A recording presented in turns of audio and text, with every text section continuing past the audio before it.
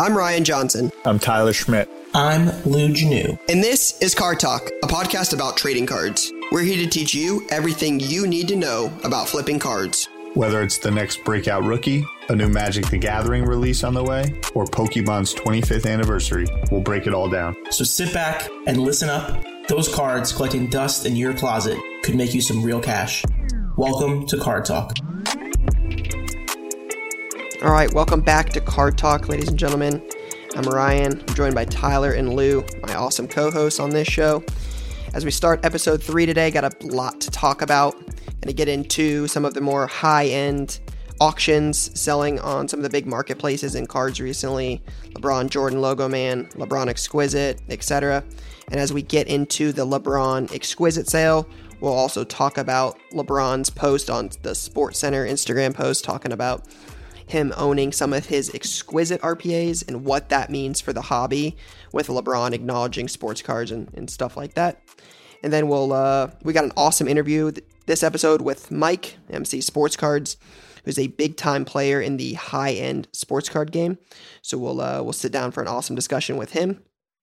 Then we'll go into a question we got from a listener about non-quarterbacks in the football card game and what their market is like and how it compares to some of the superstar quarterbacks.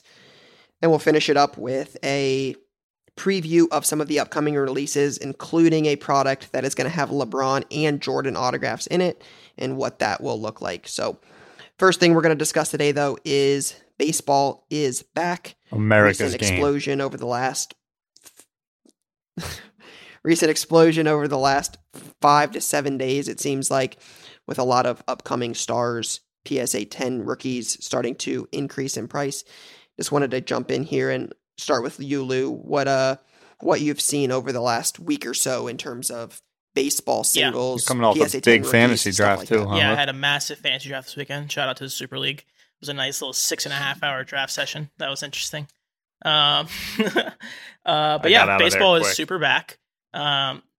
Thursday, tomorrow, when you guys listen to this, is the first games of the season. And we've seen a big jump, like we would with anything else. I think basketball has been heavy on everyone's mind as of late, and soccer as well. But with baseball coming back and how much loyalty there is in the hobby for baseball, I wanted to make sure we got into that a little bit here. Guys like Robert, guys like Soto, Acuna.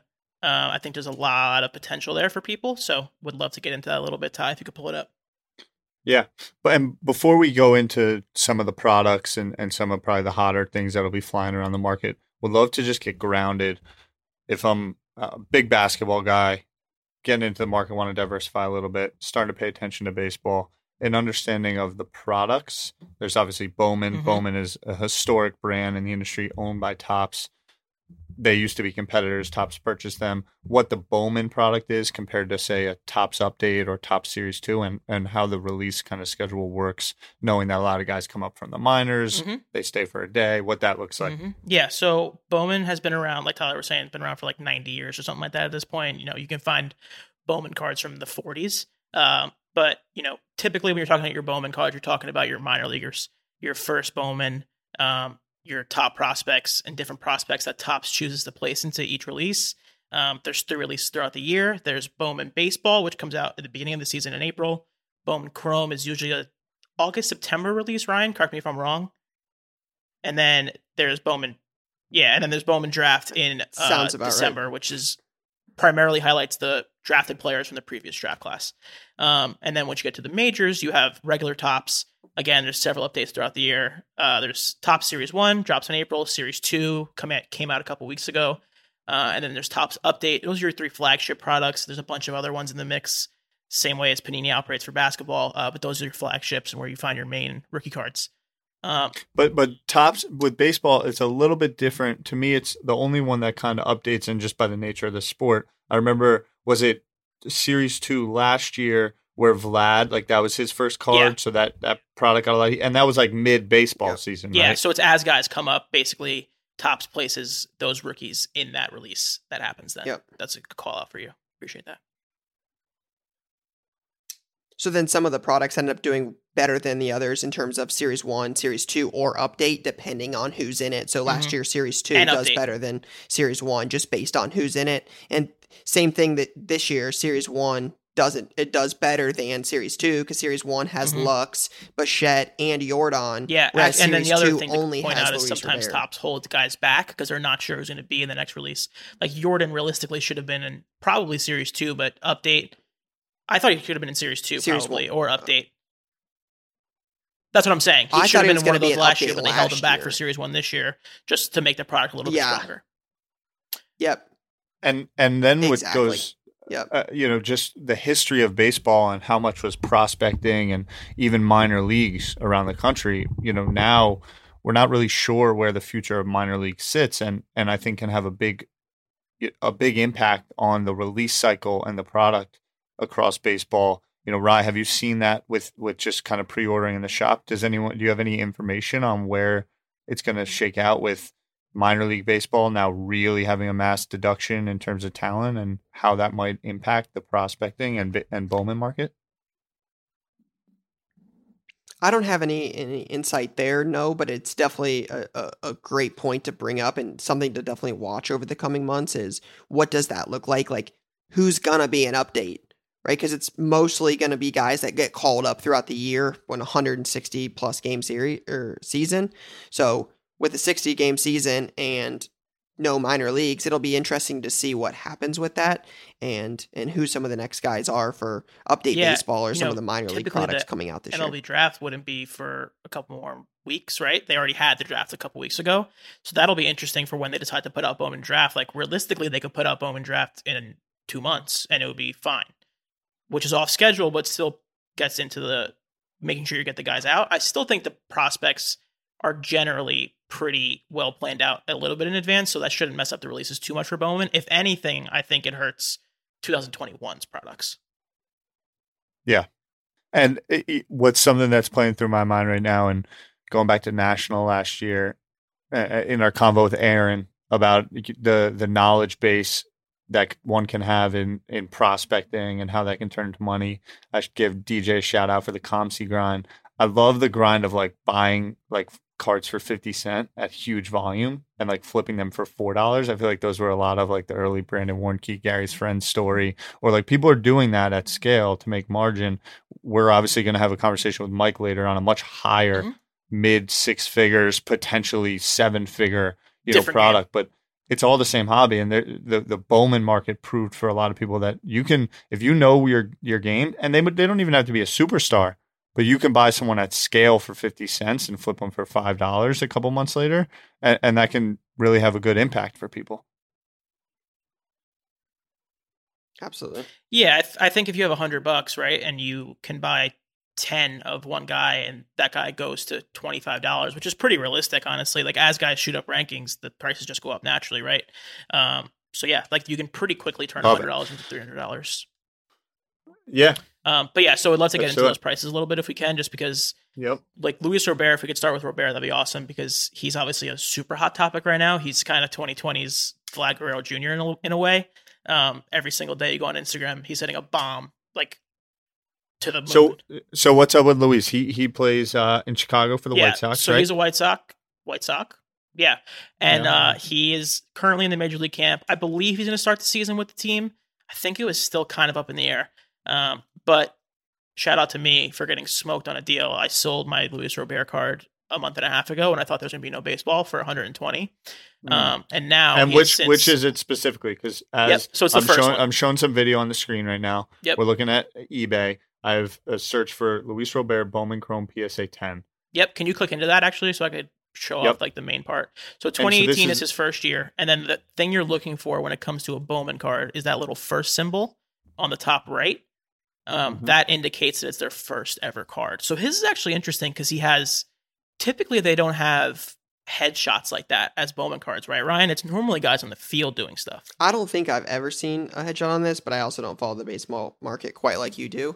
But yeah, it's like, typically this year's also different because they had image variations. So like this is his main card, but so you're looking for that first logo on the top right. You see there, it'll say first Bowman on it. And then there's alternate, as you can see, there's alternate years where there's image variations, etc. But what you're looking for is that first Bowman. And yeah, so his cards are going for 225 to 250 right now, pretty consistently. And to give some context, I believe they were about 160 about a week ago. So that's a pretty significant move in, a week's time. And some of the other stuff that Tyler's got on screen here, these are like Bowman Chrome cards from other releases. So again, like Lou said, there's Bowman Chrome, Bowman Draft. These guys will get additional cards in those other products. They're just not as desirable as the first Bowman rookie. That's just something that's key to point out here is the first Bowman rookie, the Chrome version will hold a significant weight versus some of their rookies or inserts from like Bowman Chrome or other ones that don't specifically say first Bowman. Yeah, and this is a little different. Another way this is different from your basketball is what happens is people like to start playing in other cards, and that typically doesn't stand the same test with baseball. Like the first Bowman is pretty much all you're looking for when it comes to minor leaguers. And then as he got called up, so he's in Top Series 2 this year. His card hasn't seen that much of a jump just because there's not that many out there at the moment. He has a Topps Pro debut. So Pro debut is another one that comes out, but that's not as important.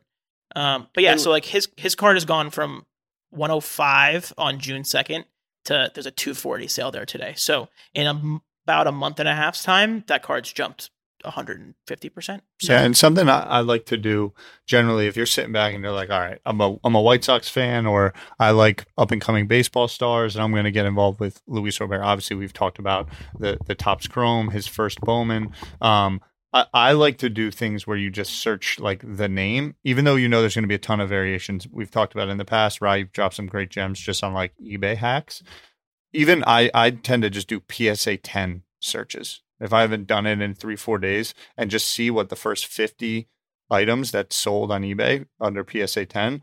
Typically it's 65% baseball, but something can happen and you'll see a spike or some random stuff. We were talking today, Malcolm Brogdon had a couple random sales, like 3 or 4. And I was like, someone is picking up a little bit something.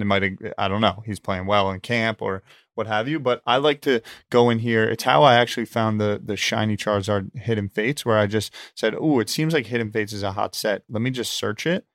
And I saw that there were multiple sales going on. And it just means that card, you're either sensing demand or starting to just look forward to it. And so even if you just search Luis Robert PSA 10, and go down, you can start to get some data. You can understand, okay, this card's generally going for 240. Why? And go down that rabbit hole. Just a good way of doing research. And then go more direct. Bowman Chrome, Topps update, 2018 versus 2019. It will also show you which card they're selling the most of. And you'll notice the first 20 cards on there, 14 of them or 15 of them are the first Bowman. Yep. Right. So that will tell you which card people are grading, which card people are buying, and that it's selling for much more than the other one. So I think that's also key is when you search the PSA 10, you'll see which card people want and which card is selling. Yeah, my move is usually type in like Luis Robert RC and then whatever I see the most of, I'm like, okay, cool, that's the main card. Yeah. And it can give you an insight into like what might be the next card. Because sometimes the cards rise so much, they price out a subset of people, and people want to come in at Luis Robert and find like that next level.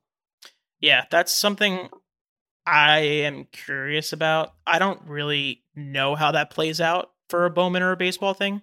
But yeah, so in general, if we could jump over to another one, more of a major league guy, more of a blue chip player is Ronald Acuna. He's kind of the golden goose for super modern players right now. His Topps update. So this is a Topps update card. So he came up in 2018 in like the middle of the season, and his main update card is right here. So the PSA 10s right now are going for around 230, 225, 230. That card's risen up from 190, I think, last week. So there's a little bit less of a jump there because there's less hype associated with him. It's already priced in a bit. Huh? It's already just been priced in a little bit. It's priced in a little bit, and it's also like, again, Robert's been on Instagram this whole week going crazy, and Acuna has not. Yep. He's also had major league at-bats. It's a little bit of that, like Danny Dimes or convo we had about Drew Lock. If he goes 0-6 versus if Sam Darnold goes 0-6, it's not as equivalent. Exactly. Yeah. I think, and he's also a much safer investment for your money as well. So, I don't know if you guys have any thoughts on those guys. Yeah, so just we're looking, again, if you're listening, on the video on the screen right now, we're showing the 2018 Topps update. Ronald Acuna Jr. at bat in blue jersey. It's kind of like through his swing already. It is the Acuna card.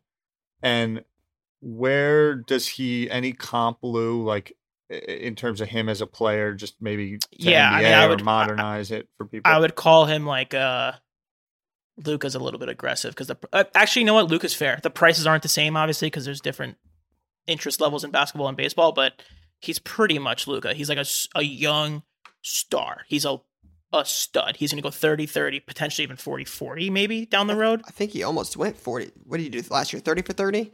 He definitely was 30-30 last year. I thought he got close to 40-40. Yeah, I think he was 2 steals away. That's baseball nerd stuff. But he's an absolute stud.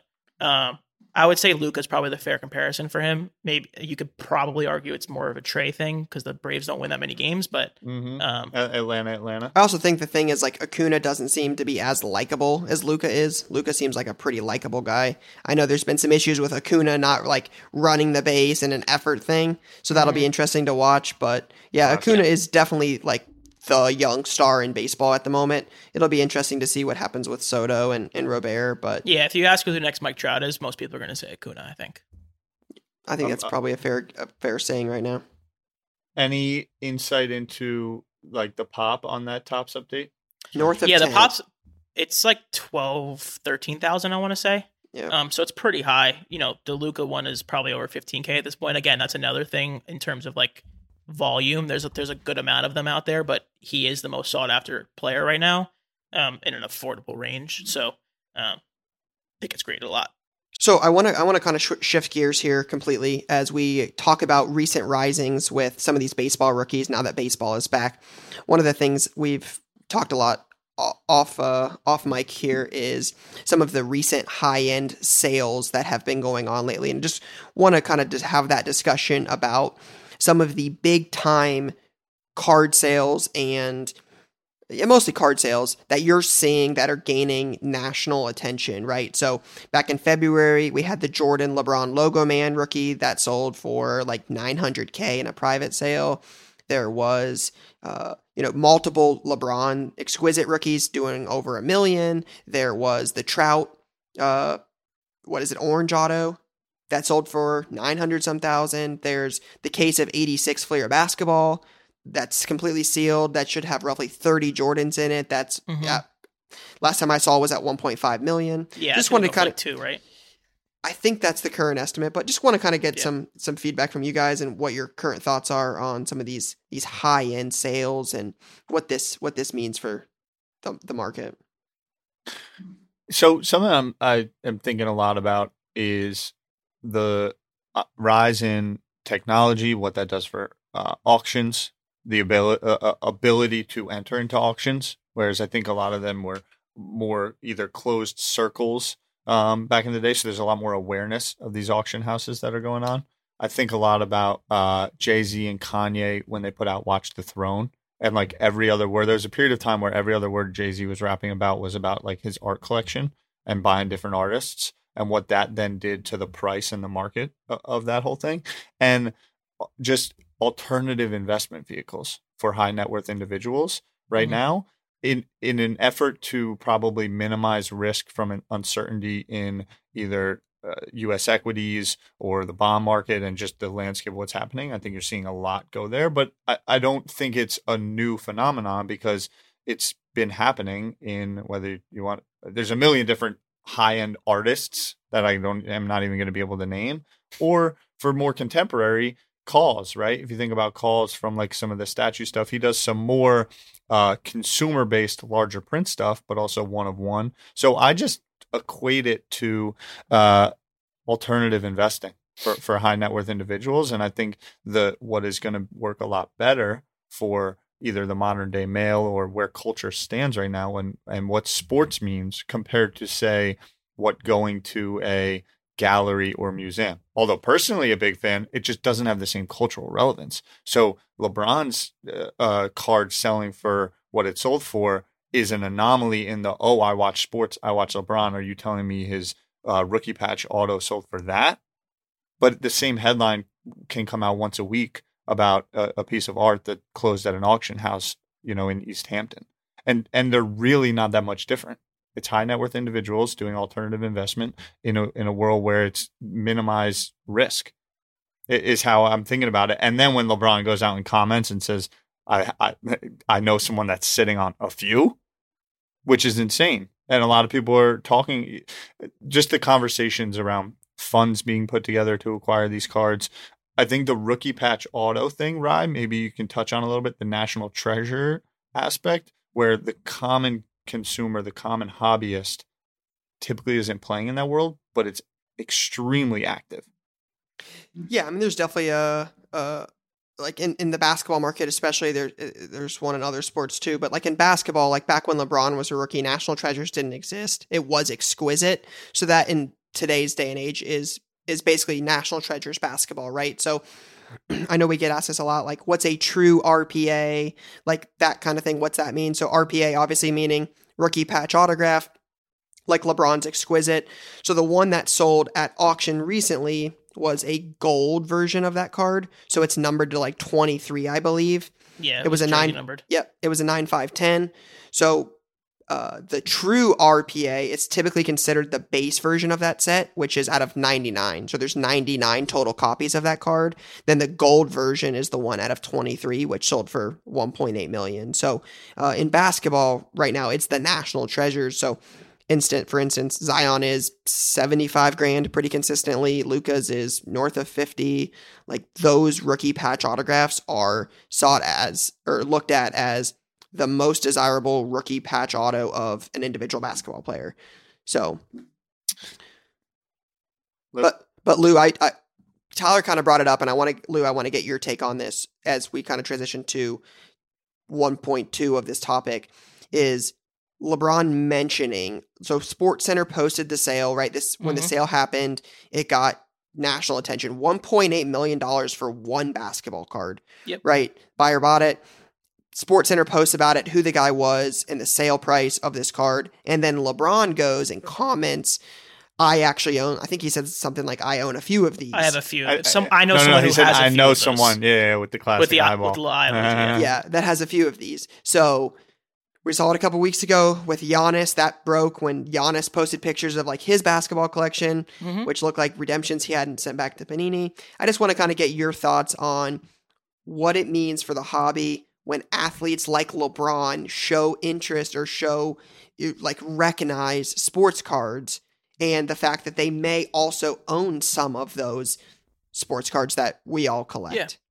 Yeah, I think it's a big deal, right? Like anytime you can get into the mainstream conversation of SportsCenter, ESPN, CBS, whatever, like I think that's a big deal. LeBron saying, hey, I have a few of these is pretty cool, right? But I'm more interested in when I go into SportsCenter's comments there and there's 5,000 comments and 2,000 of them are like, wait, I have cards. Wait, cards? Da-da-da. I think that's way more important than LeBron commenting. If you post a picture with his card, that's awesome. Yeah. But yeah, I think the value of having those 500 people saying, wait, what about this card is a factor when it comes to things like numbered rookies and even your base autos, right? Like if there's 5,000 of a card and 400 people are going to start looking into it, that's going to change the price of the card. Like it's just the way it is. But I also think the validation really matters. Like I do think LeBron going there validates hey, my stuff. There's something to be said about someone that is like an old school movie star, right? You never would see them. If you got that autograph or you got that picture with them, it like meant something. And for LeBron to say, I think I know someone that has these, and not just saying, this makes no sense, this is trash, I'm just going to go continue on playing basketball. For him to validate, there's a lot of human psychology that goes into that. For him to validate, no, my game-worn jersey rookie card with my auto, like I'm not just signing stuff. It's not easy to get that. I think that validation matters. We also saw Jerry Rice posted about something earlier. PSA 10 Fleer rookie. The Giannis, he I think Bo posted Jackson on did too TikTok this weekend. and was like pumped. He's like, look at my collection. I think once you start to get that validation in the same way of,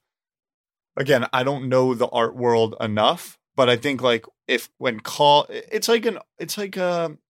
Jay-Z posted a video on TikTok right now of him being back in the studio working on something, it would like really drum people up.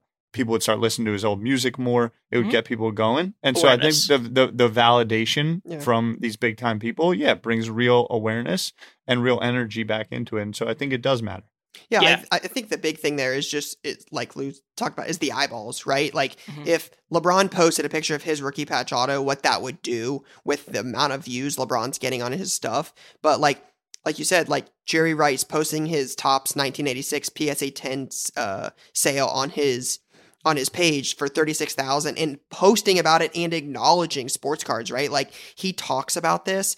I think that's so big for the card market is that the athletes that we collect on those pieces of card are acknowledging the hobby and how expensive some of these cards are. I think it's great because like Lou said, it's like, or like you said, it's like 30,000, 1.8 million. Like these are huge dollar amounts for, anyone that knows nothing about sports cards. You're like, hey, I probably have some of these cards. I mean, you probably don't have LeBron exquisite patch autos, but like the fact that people are acknowledging it and saying, hey, there's real money in sports cards. That's new people hopefully getting into the hobby. And I think that's overall Do you think do you think LeBron bought those cards like resale, or he like made a deal with Upper Deck? That's it's a Upper good Deck, question. Right? Exquisite. Yeah, exquisite. Yeah. I'm not sure if LeBron bought them on the secondary market, like when he was, at any point in time. I would assume back in the day when he was signing them that there are some sort of athlete exclusive card that LeBron has. I mean, LeBron's doing pretty well for himself. So if he wanted a couple of them, I'm sure he could. Yeah, and it's one of those things that he's like back to if you were Basquiat or whoever, something that's going to be in either his family estate for a very long time, passed down.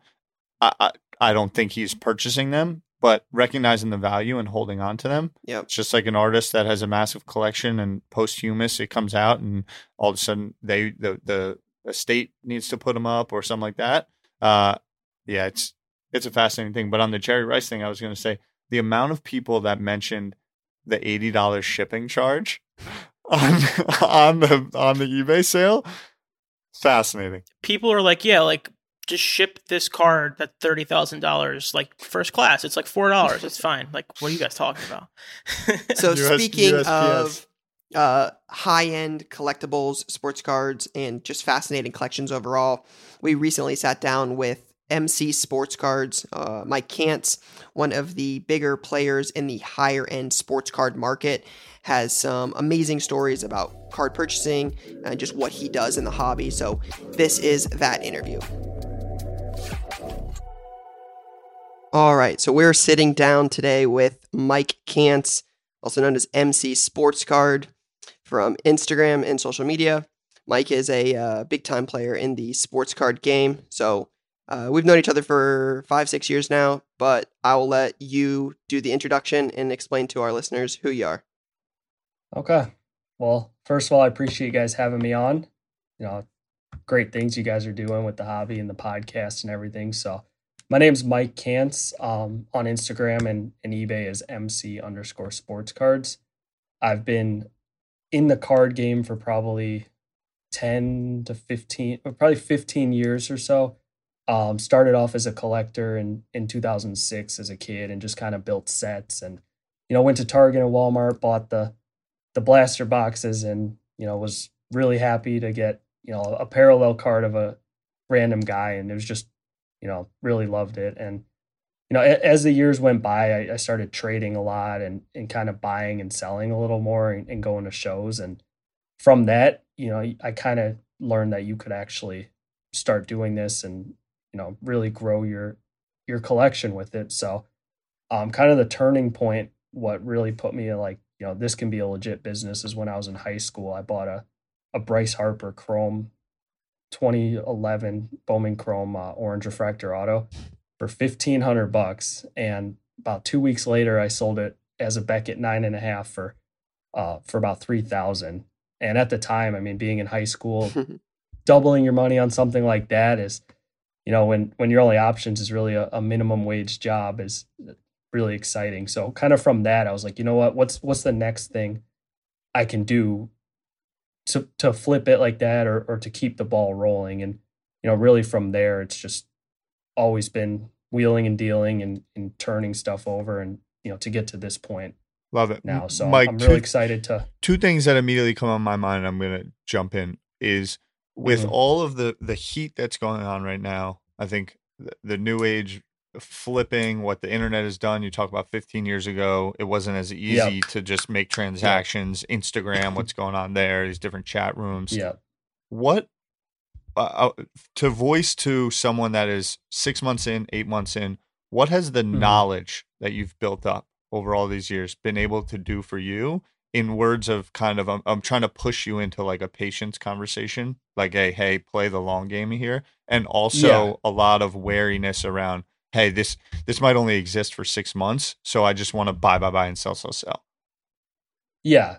So, as I said earlier, I've been in cards for about 15 years. And, I would say for a full business, it's been about 4 or 5 years. And, you start somewhere and you have to kind of go with what what you're best at, what you like, whether that's buying baseball cards or just basketball or buying and grading. And, from there, it's really a slow process. And, a lot of Instagram, you see people with good stuff, people, making crazy deals. And you're like, how can I get there? I want to get there right now. I want to get there tomorrow. But there's a lot of backstory to it. Some of these guys have been doing it for 10, 20 years. Some of these guys spend, 10 hours a day researching or preparing. So, I definitely think that people need to just kind of do research and find what's best for them and realize that, you get out what you put in. So you just have to work at it. And then a second thought is, because I feel like over the last 18 months or so, there probably hasn't been too many losses right now. I think a lot of us come on and say like, this is really hot, but in the comparatively, so if you buy something right now if you buy a slabbed PSA 10, like, you're not taking a real L right now in the immediate. Yeah. Can you talk? Do you have like one or two maybe losses that you've taken, just to give some perspective of like, I thought this was going to be a big thing, even because over the last now 5 months, we haven't had sports. So there hasn't been a big prospect that blew an ACL. There hasn't been an Anthony Bennett or something like that. Do you have one or two like real L's that you've taken to give some perspective as to, because people are going to get a gut punch and that makes you better. Not, I'm done with this. Yeah.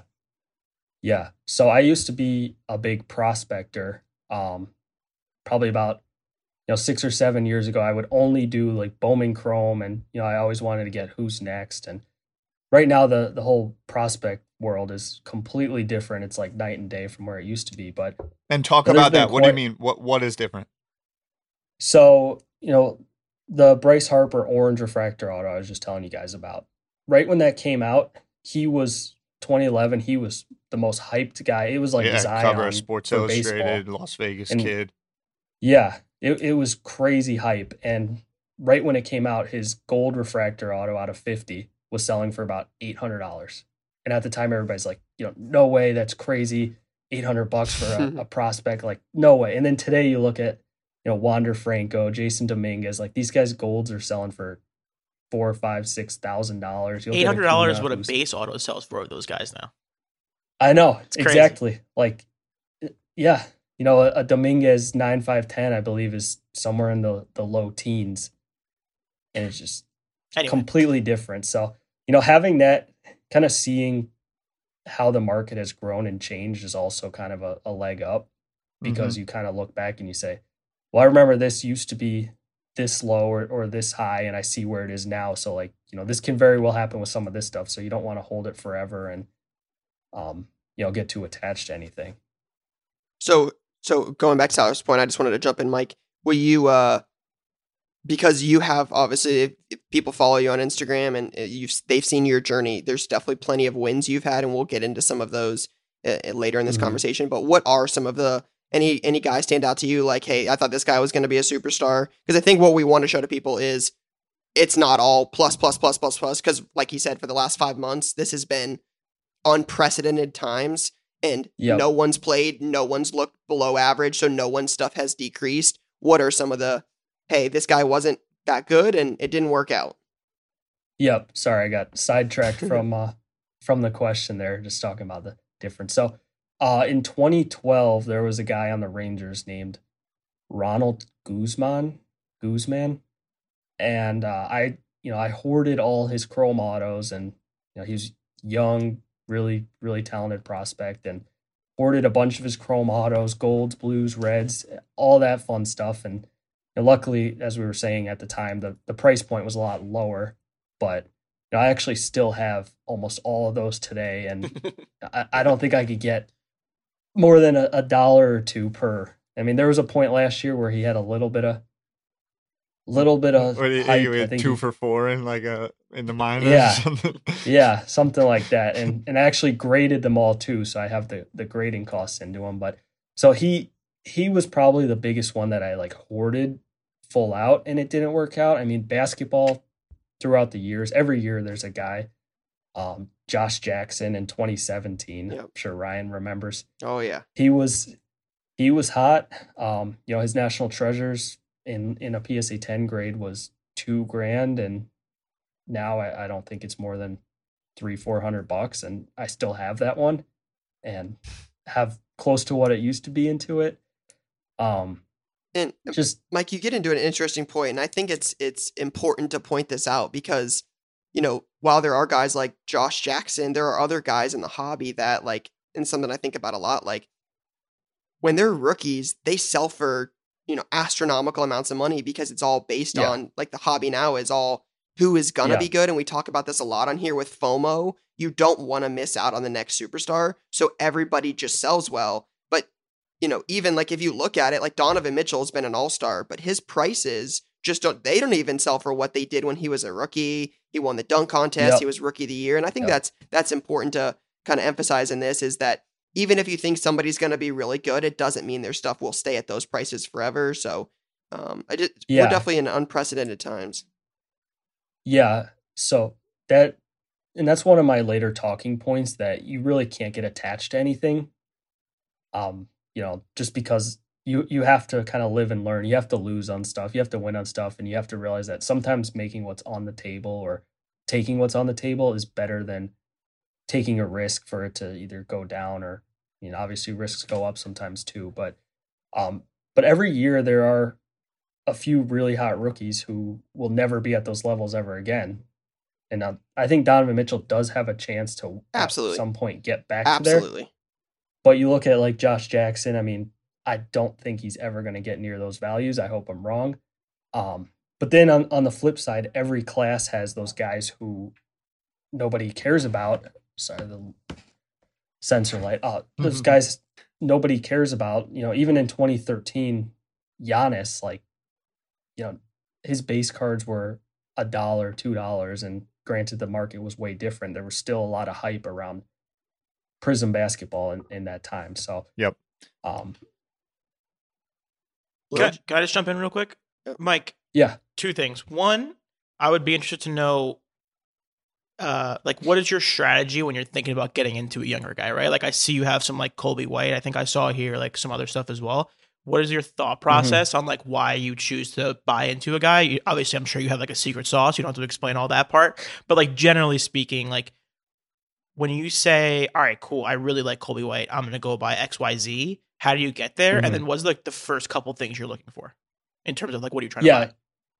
So I think a lot of people right now kind of just buy what's hot, and they don't fully look at the stats or the team or, who, if there's another player on the team in that position who can, possibly take their prevent role them from. Yep. Yeah, exactly. So I think right now it's a lot of just buying what's hot. So I always tell people to do your own research. You can't really always go off of what other people are doing. Mm-hmm. Sometimes it's the right thing, but if player X is super hot and everybody wants him, but then you actually look at his stat line and, even looking at college stats and everything, and also looking at the team, you need to make your own judgments there. And there are some guys who I feel fall under the radar based on just, good potential, good team. It's a team that could win. And then there's some guys who are selling really high, and it's why is this guy selling for so much? I don't see any upside. And I'm not going to say any names or players I think are going to go up or down. It's not really what this is about, but I would definitely recommend people doing their own research and kind of know what you're getting into. Kind of like a stock. If you were that's buying exactly in stock, right. would you just or any business? would you for that blindly matter. buy? Yeah. So like you would look at data, financials, the history of it. So you got to really apply that to cards. Yep. And tap into what you believe in, where things are going too. I think it could be a good exercise just for your own self, right? There's a lot of people that are big NBA fans that don't go through the brain exercise of like, okay, the bubble's going to happen, right? But then another season starts in December. So now short off season, what's that going to mean? What about the teams that aren't playing right now in the bubble that are working? What's it going to do for them, right? How's that going to shake out? Yeah. I think it's just a good exercise in what's the world going to look like in 2 years? What's the pandemic going to do to human behavior? All those things are real conversations into how you do your research, how you make an informed decision or an informed investment in hopes that it go up. Yep. And the more educated you are, the less risk. And that's when you find your sweet spot. When you're like, I know. Yep. There's a lot of decisions that I know you've made, Mike, that are very calculated, and you might have spent mid 5 figures, even 6 figures. And I literally met you 10 minutes ago, but you just damn well know where it's going because you've put in that time and work. It's not just a guess. Mm-hmm. And you can equate that across any sort of investing or business. Yeah. So, Mike, we're certainly not asking you to be, Nostradamus here, but like, where do you see the market currently? And especially like, cause you can relate to 18 months ago, we thought things were hot when Luka came around, and they're not even comparable to where they are now. Yeah. So right now, the hobby I feel is in the absolute best spot it's ever been. I've only been a full-time dealer or doing all the larger shows for about 10 years or so. So I don't have all that sample size, but I do talk to a lot of people who have been, full-time dealers since the 80s, 90s. And they all kind of say the same thing that, 20 years from now, we may look back and say, do you guys remember 2020? Like that was like the glory days of card. Like, it's just outrageous right now. And some of this stuff, nobody ever saw it coming. And if anybody saw it coming, nobody would have been selling any of this stuff years ago. Like, LeBron chromes or all that fun stuff. So, yeah, there's a lot of days people sold a LeBron, Topps chrome for 5 G's and was like, wow, that was huge. Yep. So going off of that, the hobby's in a great spot.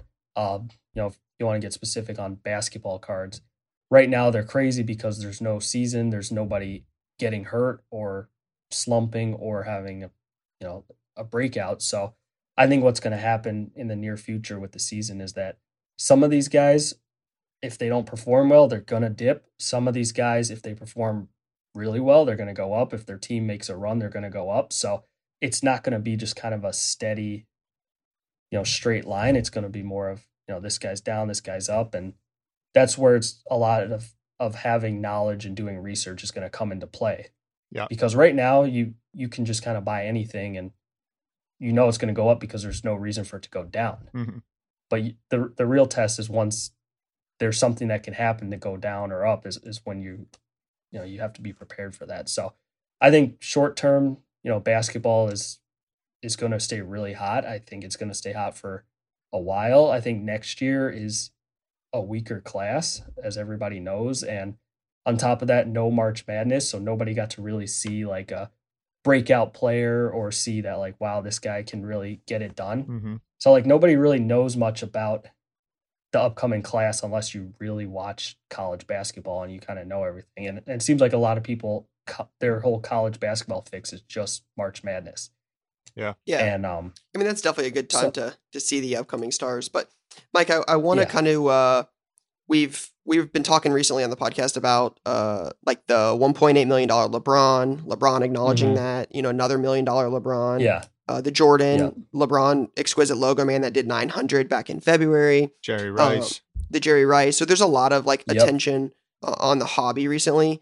Any thoughts on the current state of like, especially because you deal in some bigger pieces, but any thoughts on like the current state of like the higher end sales, and what your thoughts are on some of the stuff like LeBron posting about it, things like that. Yep. So a lot of people doubt it and think that there's no way it's going to stay like that. There's no way it's going to stay hot. But my whole thing is that LeBron card for $1.8 million. He paid $1.8 million. When's the next one going to sell?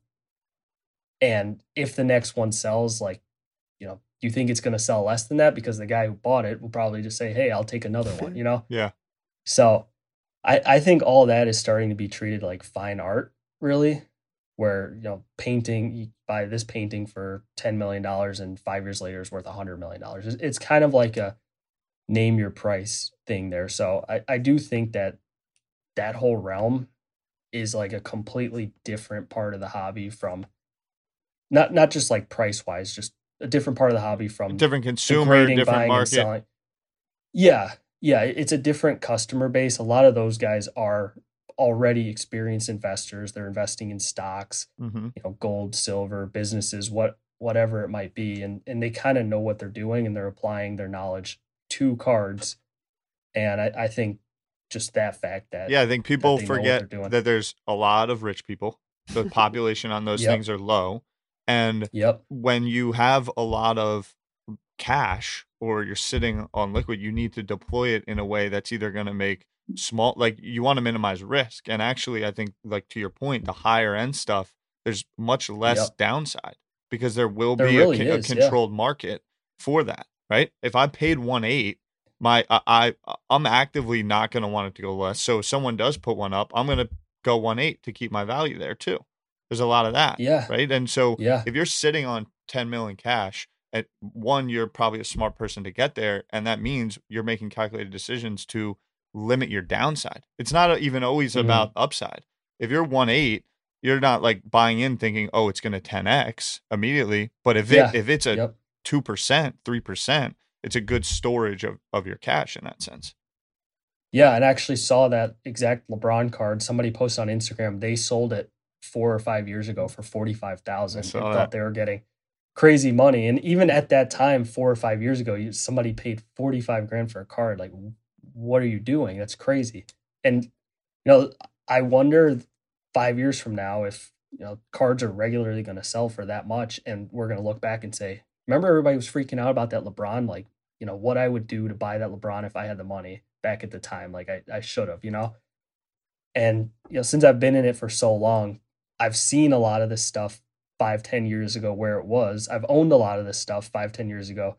I've sold it because I was like, what, I don't know if it's ever going to get higher. And now it's 10, 20, 30, 40 times what it was when I sold it. And so anything immediately come to mind? Yeah, so I'll show it. So one of these, I've owned a couple. And what do we got? What do we got just for the audio? If you're listening to audio only, what do we got here?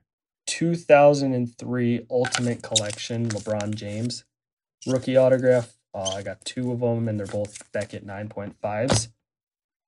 So I've owned multiple of those over the last 6 or 7 years, and the first one I owned, I traded to my good friend who actually still has it for about $7,000 in value. And at the time, that was great value. He gave me, really good trade on it. I was happy. He was happy. And, that was it. And then the card goes up to 10, 15, and I'm like, no way. And then 20, 25, 30. And now it just keeps going up crazier and crazier. And on the trading side, I'd love to just touch on that. I think for the newer, again, collective, whether you're a sneaker, reseller or book reseller, or I think this has emerged as a new arbitrage kind of market for a lot of people that were in other arbitrage markets. What's trading been like? What's going to card shows, the community aspect of it? As someone that deals in a lot of high-end stuff, and there's probably a lot of cash being exchanged, talk to me about, and I'd love to just impart some of that on people, of there's a lot of good that can be done in exchanges of trades. If you have a personal collection of one guy or stuff like that, what's that been like for you some of just trading, like you mentioned, a friend. It's a fun story to have now. Yeah. So I am all for trading, and honestly, a lot of times on these bigger pieces, I prefer to trade them over sell them. And that's because if I'm trading you this, LeBron auto worth X amount, I could sell it to you. That's fine. I could sell it to you, take the money and reinvest it.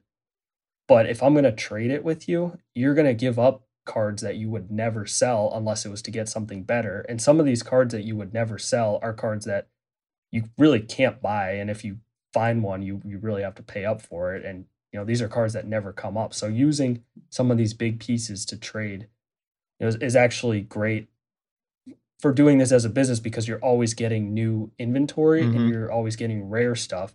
Sorry, this is my favorite thing now. The light sensor. Yeah. But so you're always getting, by trading, you're always getting new inventory. And if you follow my Instagram, you see I'm regularly posting, group pictures, multiple slides, almost daily. And that's just because of all the trades and all that. I think it's a good way to tap into other people's research too. As you say, again, to the markets, right? There's people that are so equities market, so dialed into energy, so dialed into tech, so dialed into agriculture. And it's a way that, okay, just if I want to get in the game a little bit on agriculture, it's like knowledge exchange, right? Someone might be super deep in soccer and you might be super deep in basketball. You link up and you're like, the value is there. You do a little bit of homework and now you're sitting on product that someone spent a lot of time researching, and it's a good exchange there. And then just segue, because we talk about it a lot and I would love to, I have no idea where your knowledge sits, but two things that people have been tuning in and liking from conversation from us is Pokemon. And I think that plays in the high end side of stuff, if you have any knowledge there. And then the soccer market. How about the soccer market? Yeah. So Pokemon, and like everybody as a kid, I collected it. That's about as far as I've gone with it. I would love to get into it again and kind of learn more about it, just to kind of broaden my knowledge. And if something tune into Card Talk Pod. Yeah. So I really don't know much about Pokemon, unfortunately. Soccer, still don't really know as much, but I know that the buying, grading, and selling, and the way that cards go up and down, from what I've seen, is the same as basketball or baseball. So I think once I can just kind of learn a little bit more about the players, the knowledge is there, because it's kind of just like a preset frame there. Yeah. So, if I knew more about the soccer players. I think that's a great point here, is that what in basketball and football and baseball is a transferable skill that if you understand how the market works, if you understand who's going to be good, and that you can grade cards and how values increase, that you can, do well in other markets you might not know as well about. But it also speaks to the point you made earlier that you can do really well in this hobby or this business, just doing one or two sports, right? You don't have to get into everything. And I think Mike's point earlier speaks to that if you stick to what you know and you do your research on what you know, you can be very successful. But Mike, obviously you've been very successful in this and you're just doing amazing things in this. So I want to kind of give our audience a little bit of how you turned your passion and your love for cards into a full-time business, because obviously you're thriving in this. So what advice would you give someone that's, relatively new in this and is looking to turn their hobby or passion into a full-time business? I always like to ask our interviewers, or interviewees, what their take is there. Yeah. And I get asked this all the time, and I kind of have the same few answers that I tell everybody. And I do get messages in a year, 2 years down the road that say, thank you for telling me this and that. It's helped me, or this one point has helped me a lot. So one thing I always stress is that if you're doing this as a business, you can't get attached to everything. So, a lot of people are collectors and they're passionate about cards and they love their cards. But if you do this as a business, your business isn't collecting, your business is selling. So, you have to lose that attachment, and what ties in with the attachment is your cash flow. And you have to keep a steady cash flow going. And if you want to keep everything, you can't sell anything or a lot of things. And then It's a cash flow issue. And then when a huge deal comes your way, or you're at a show and you have a great opportunity, you can't buy it because you weren't prepared for it. So that's the biggest thing I stress there. The whole cash flow and getting attached to things. And once that you get over that hump, it helps a ton. Another thing is, actually keep track of data of how you're doing, Mm-hmm. know how your business is running. Don't just go crazy buying everything, selling everything. And when it's all said and done, you have no idea if you made, $100, $1,000, $5,000, $10,000. You want to know exactly what you're doing and, what you can do. And tied with that, though, is it does add extra time. It does add extra work. But, I spend probably 3 or 4 hours a day staring at spreadsheets or looking at eBay sales or, looking at like trends from last year or stuff like that. So it's not all definitely just, wanna- it's all just not just fun and just buying cards and selling cards. There's actually work behind the scenes that really goes into it that is required to build a business. And discipline. I think that it's a real discipline, the non-attachment, right? I think something that Gary says a lot is that I've learned is like, there's no room for emotions. To be a really good business person. And when, to your point, if you're sitting on a piece of cardboard encapsulated in plastic that has a value of mid 6 figures, you can become very drawn to just having it and holding it and staring at it. And it becomes an emotional relationship. And there can be a lot of downside to that in all of business, and how you manage your relationships with your buyers and sellers, all of that. And it takes a lot of discipline to stay sharp in that, because even if you do have an emotional and you're in negotiations, this isn't a $200, $300 negotiation where it's 10% and 180 or 215, on the 3 figures.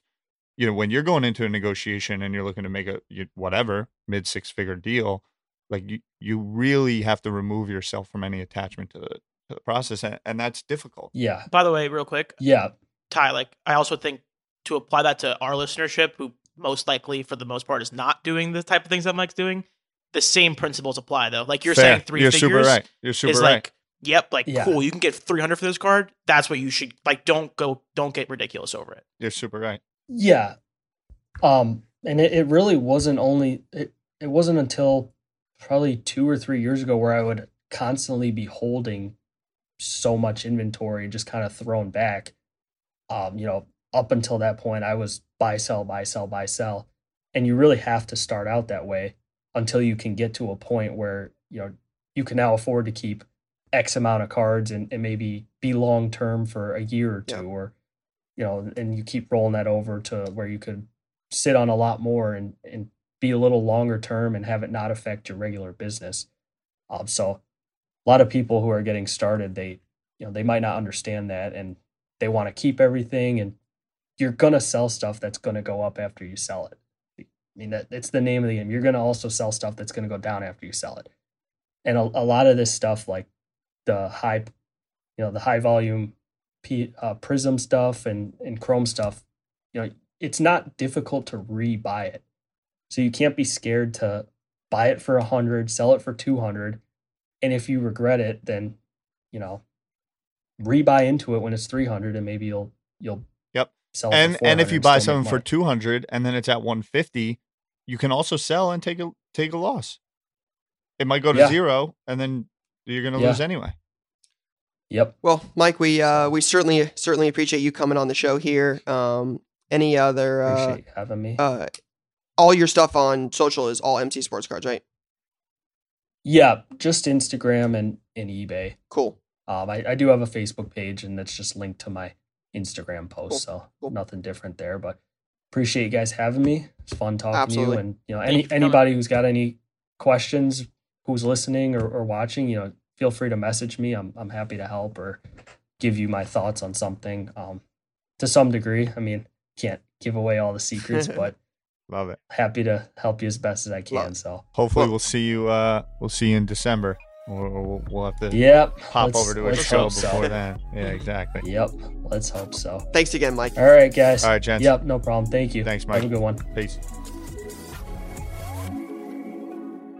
was our interview with Mike Kantz, again, MC Sports Cards. Make sure you guys check him out on Instagram and social. He posts some absolutely incredible cards, as you can hear from the conversation, but has some really great stuff, so make sure you guys check him out. But want to move on to our mailbag topic. So these are questions we take from the listeners. So if you want to submit a question you want answered on our show, feel free to reach out to us on Twitter or Instagram at Card Talk Pod, or send us an email at cardtalkpod@gmail.com. And we'll be sure to try to get to those in an upcoming show. So our question today is from award_cards on Instagram. And it says, what do you think about wide receivers in the football market? So what are your guys' current take? And we got a lot of other questions about this, so I want to kind of dive into this about what wide receivers, running backs, and basically non-quarterbacks look like in the card market right now. Yeah, I think we're entering a different phase of collecting, right? Like we talk about this all the time. It's a different era, quote unquote, than your typical collector and your typical hobbyist is looking for when they come to football cards. The reason why quarterbacks get the most love is because they have the ball in their hands every play.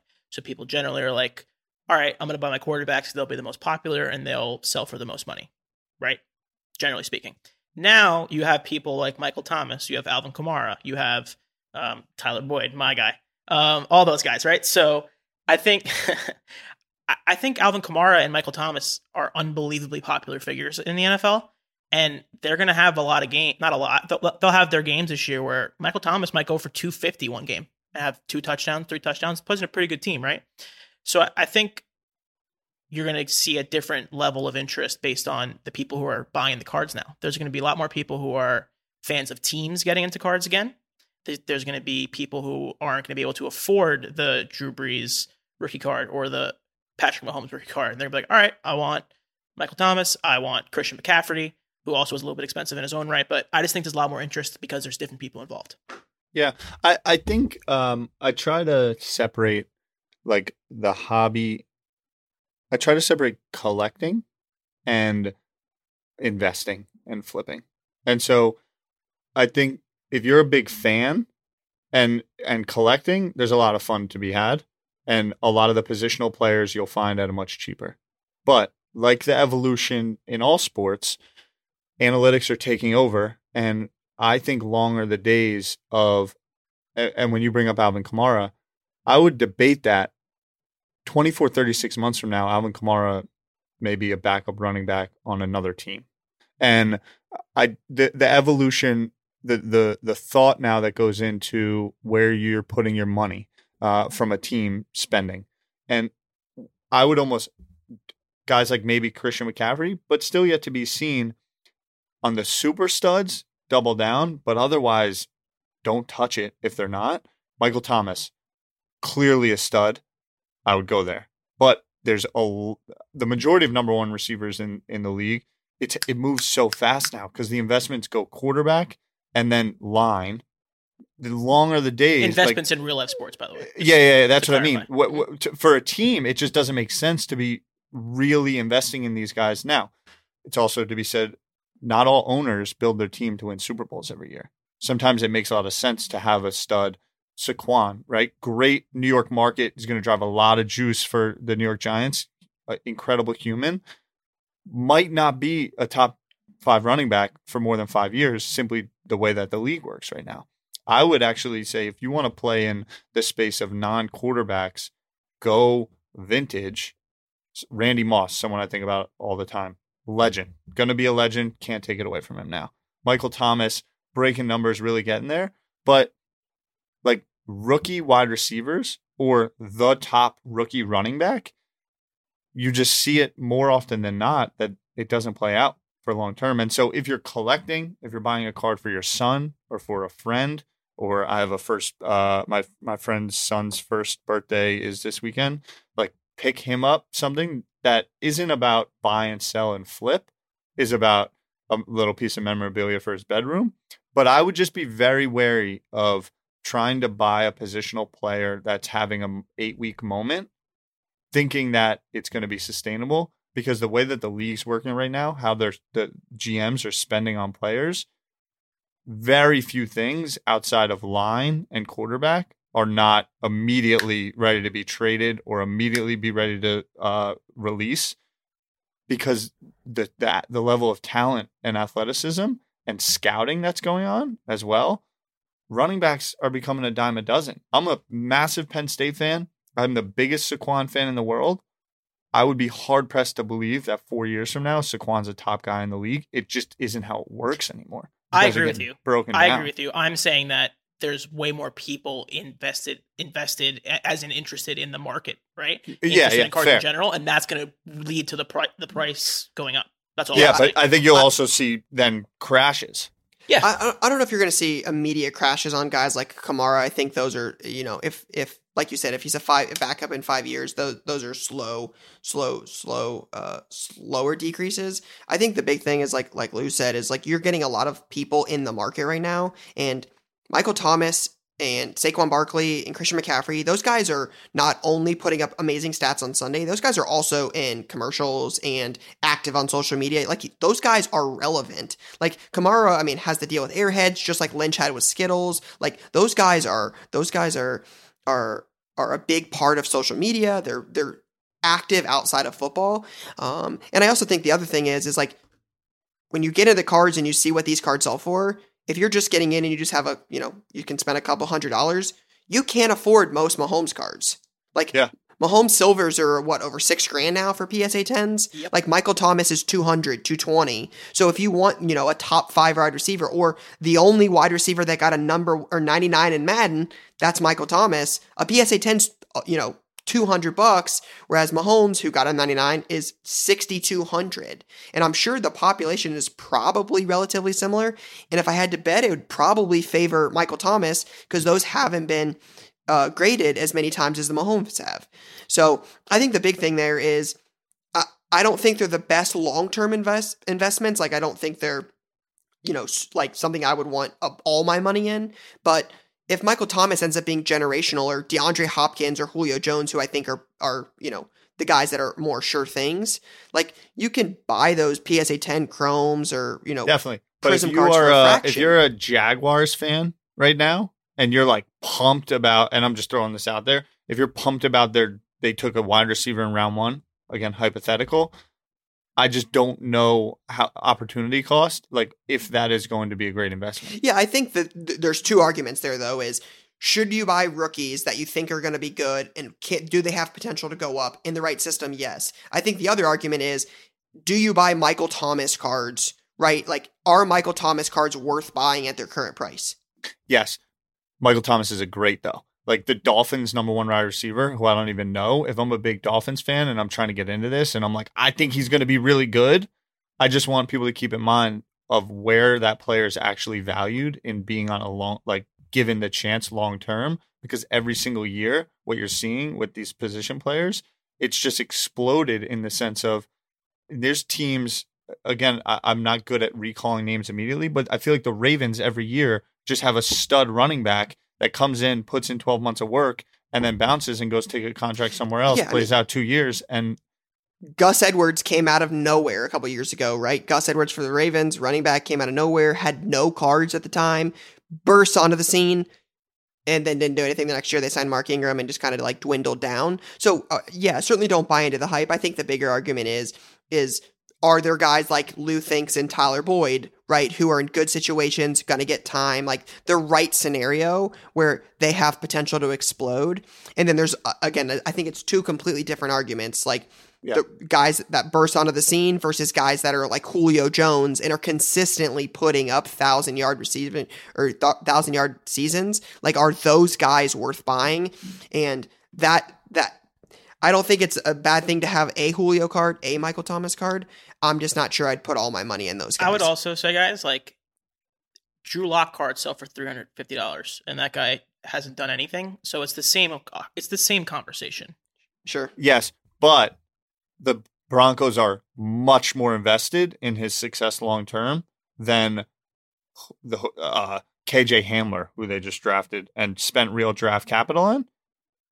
Yeah, but how often are you like considering what an organization does when you buy a basketball card? Because it's like the opposite in basketball. Meaning? like you're buying a Devin Booker card and you're like, he's going to be a Knick. Like that's a conversation that people have all the time. There's just much less players in the NBA. Yeah. Interesting argument no matter what. QB still run the market. That will continue to be the way for it is. We're not 100%. here to say that's going to be different because it's not going to be. QBs will continue to run the market. So at the moment, running backs, wide receivers, defensive players, those are all always going to be a second tier. And I think the top three, to wrap it up a little bit, maybe the top 3 to 5% of position players, I could see a real increase in there. To the Michael Thomas conversation, Julio Jones. I just would be wary about taking gambles on positional players that you think are going to have high upside, because even at the highest of upside, a lot of times they are very interchangeable. So I want to continue this before we wrap this up, because this is the opposite of what Lou said last week with buy Tyler Boyd because Tyler Boyd's going to be good. So again, I think we can get into this in next week's episode. Even though we're on a team and I'm now invested in Tyler Boyd. That's Lou's whole strategy for Stump the Shop is buy guys that are going to be good. So I think the complete opposite of that, and we can talk about more of this next week. I have more interest in buying Jerry Jeudy for what he's going to be in Denver than for Julio Jones for what he already is in Atlanta and where his price is compared to what Jeudy could be. So that's a conversation for another day about buying into prospects versus proven guys. But let's wrap this one up. Let's go to this week's releases. Let's talk about, there are a couple releases, but there's 2 I really want to focus on this week. Topps Sterling Baseball 2020 being the first one. This is a high-end baseball product that has not been on the market, and I believe this is 10 years. So high end, it's I believe there's a 101 guaranteed, either a jersey or a jersey autograph per box. This is expensive stuff, but not the most intriguing release this week. For me, it's got to be 2020 Upper Deck Goodwin Champions. So this is a release with all sorts of, this is a hodgepodge of different things, but the main focus on this is it has LeBron and Michael Jordan autographs in it. As Upper Deck owns the autograph rights to both of those players, this is the only release of the year typically that you're going to have any sort of standard trading cards that are autographed by LeBron and Jordan in a pack of cards. So Ryan, does that operate the way like Panini does with baseball? Like, does Upper Deck, are they allowed to put the Lakers logo on that card? If you get a LeBron auto, you cannot. Not on a trading card. So the thing Upper Deck has rights to with like Lakers and stuff like that might be memorabilia. So like Anthony Davis is an Upper Deck, he has like an autograph deal with Upper Deck. So if Upper Deck prints like a 16x20, he can be in his Lakers jersey. So like Upper Deck a couple years ago did a product when Ben Simmons was a rookie. It was like, because Ben Simmons signed an autograph rookie deal with Upper Deck when he came in. So he had no rookie card signed by Panini. So when he came out, they made like a product. It was, I forget the name of it. Like basically they put them on like basketball size floors. They're like jumbo cards, like 5x7s. And that was the way around it? That was the way around it. So you had Ben Simmons on like a 5x7 floor card, picture of him in a jersey signed on this floor. So it wasn't an actual certified like 3x4 sports card. So that's how they got around it. But Upper Deck on individual, like normal size trading cards can't produce the NBA logos. Panini has the rights to that.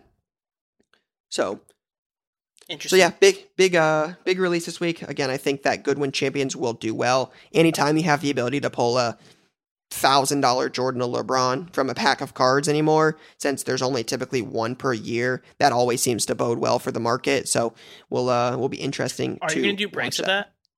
Yeah. Not typically, because you have things in that product, like in the past they've had like fossil cards and like patch cards of like manufactured patch cards of like different dog breeds, like all sorts sorts like Allen of, and Ginter kind of. Yeah, very similar, like all sorts of like odds and ends, like I said, hodgepodge earlier. Like it's very random, so not typically something you'll see a lot of breaks on.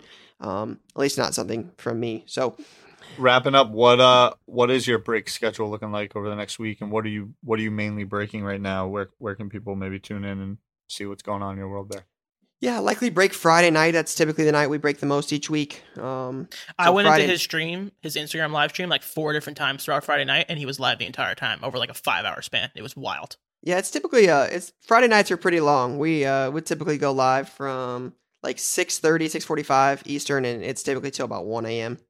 Nice. And a lot of basketball, Mosaic. Yeah, basketball is definitely where, again, we talk about this on here a lot, but basketball is where the market's at. So I'll do some football now and then too, just because, Burrow and Tua and those guys have hype, but it's still cardcollector2.com to check that out. Yeah, to purchase breaks. But again, Card Collector 2 on Instagram. That's where we talk about like when we post them and stuff like that. So, cool. Yeah, it'll be exciting stuff. So check us out on social. It's Card Talk Pod on Twitter or Instagram, and cardtalkpod@gmail.com for any questions for our mailbag. But that is all we got for episode number 3. We will see you guys next week. That's a wrap on Card Talk this week. Please subscribe to the show on Apple Podcasts, Spotify, or wherever else you listen and get notified when we publish a new episode. It'd mean the world to us if you gave us a 5-star rating and shared this episode with a friend. We'd love to answer your questions, so email us at cardtalkpod@gmail.com and we'll get to it in the next episode.